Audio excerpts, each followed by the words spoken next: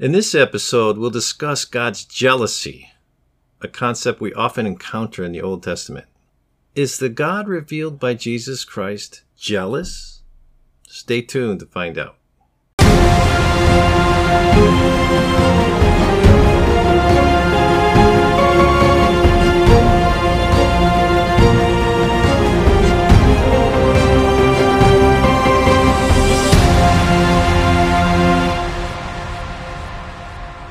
Welcome to the Thoughtful Catholic Podcast. I'm your host, Chuck White. Please join me on an adventurous search for the true, the good, and the beautiful. Speaking of the false gods of their neighbors, God told Israel, "You shall not bow down to them or serve them, for I, the Lord your God, am a jealous God, visiting the iniquity of the fathers on the children to the third and fourth generation of those who hate me." That's found in the book of Exodus, chapter 20, verse 5. We discussed the issue of God punishing down to the fourth generation in episode 9, so we're not going to talk about that today. But we are going to talk about God's jealousy. There are at least 35 references to God's jealousy in the Old Testament, 7 of which associate God's jealousy with a fire. For example, in the 4th chapter of the book of Deuteronomy, we read, "For the Lord your God is a consuming fire, a jealous God." This anthropomorphic figure of jealousy has confused many people. In fact, the 2nd century heretic Marcion could not accept that the jealous God of the Old Testament was the same as the loving God revealed in the New Testament. Let's explore this concept of a jealous God in depth. We'll start with a concept that we discussed in episode 23, that of divine pedagogy. That is, that God revealed himself gradually to Israel over time, culminating in his full revelation in the person of Jesus. And we'll also remember the teaching of St. Augustine, which we discussed in episode 21. That is, the New Testament lies hidden in the Old Testament, and the Old Testament is unveiled in the New.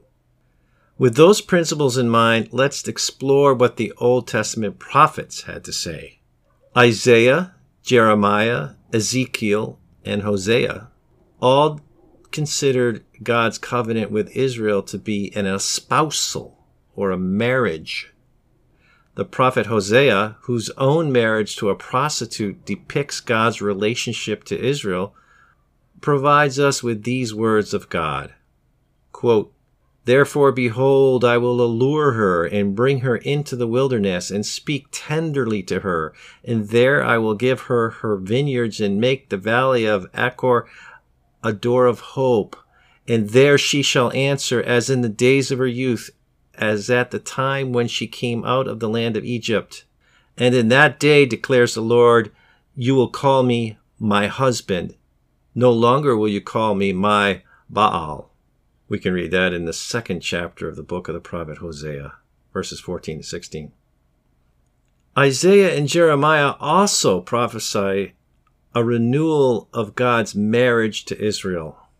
We can read in the 62nd chapter of the book of Isaiah. Quote, "No more shall you be called forsaken, nor your land called desolate. But you shall be called, my delight is in her, and your land espoused. For the Lord delights in you, and your land shall be espoused. For as a young man marries a virgin, your builder shall marry you.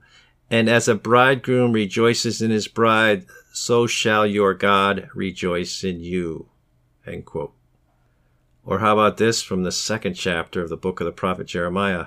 Quote, "Go and proclaim in the hearing of Jerusalem, thus says the Lord, I remember the devotion of your youth, your love as a bride, how you followed me in the wilderness, in a land not sown." End quote. In what is one of the most graphic and explicit chapters in the Bible, the 16th chapter of the book of the prophet Ezekiel, the prophet relates God's words.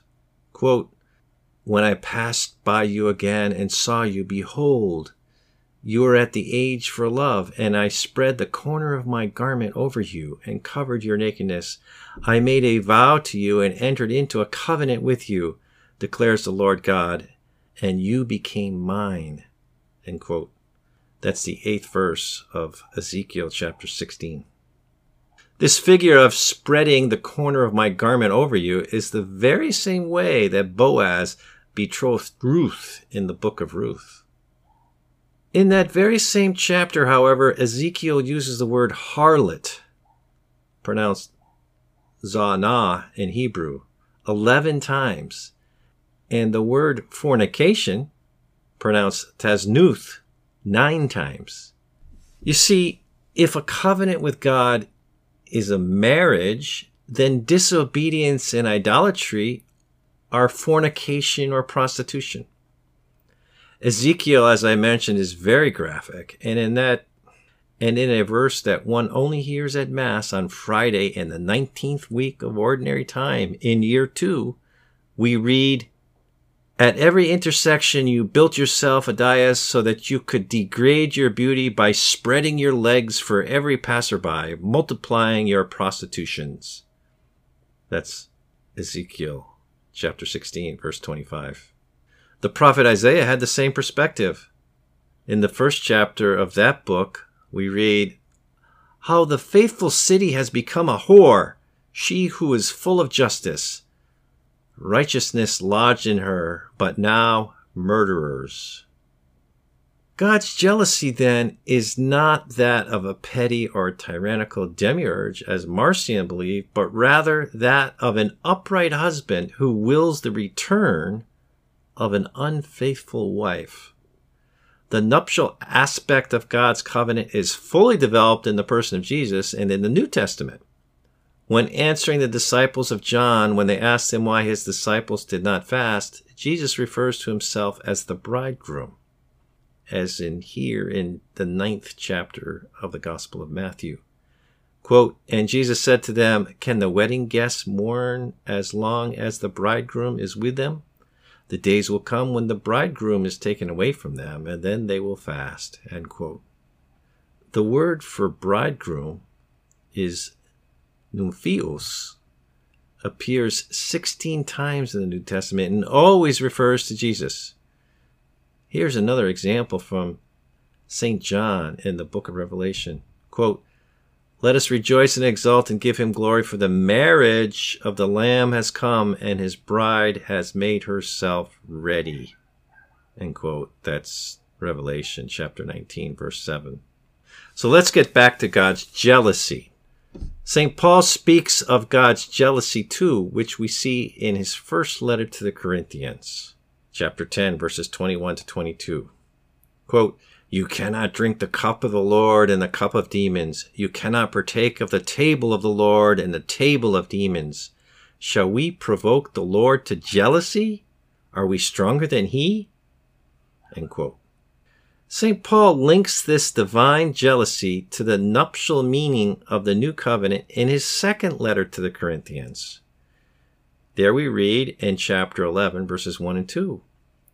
Quote, "I wish you would bear with me in a little foolishness. Do bear with me, for I feel a divine jealousy for you, since I betrothed you to one husband to present you as a pure virgin to Christ." End quote. St. John Chrysostom, an early church father and doctor of the church, wrote, quote, "For God also is said to be jealous, not that any should suppose passion, for the Godhead is impassible, but that all may know that he does all things from no other regard than their sakes over whom he is jealous, not that himself may gain anything, but that he may save them." End quote. Speaking again of this divine jealousy in a homily on Paul's letter to the Romans, St. John Chrysostom wrote, quote, "This is why he does not refuse even to condescend to grosser words and to speak the names of human passions and to call himself jealous. For I am a jealous God," he says, "that you may learn the intenseness of that love. Let us then love him as he would have us. for he sets great store thereby. And if we turn away, he keeps inviting us. And if we will not be converted, he chastens us through his affection and not through a wish to exact punishment of us. End quote. In summary, it seems that there are several characteristics of God's jealousy that we have to keep in mind. While it is like human jealousy in that it is intense and relational, it differs from human jealousy too. God's jealousy is pure and not for his benefit, but rather for ours, our salvation. It's nuptial, that is, it has the characteristics of married love, which means that it is meant to be lasting and for eternal intimacy. Until next time, God bless.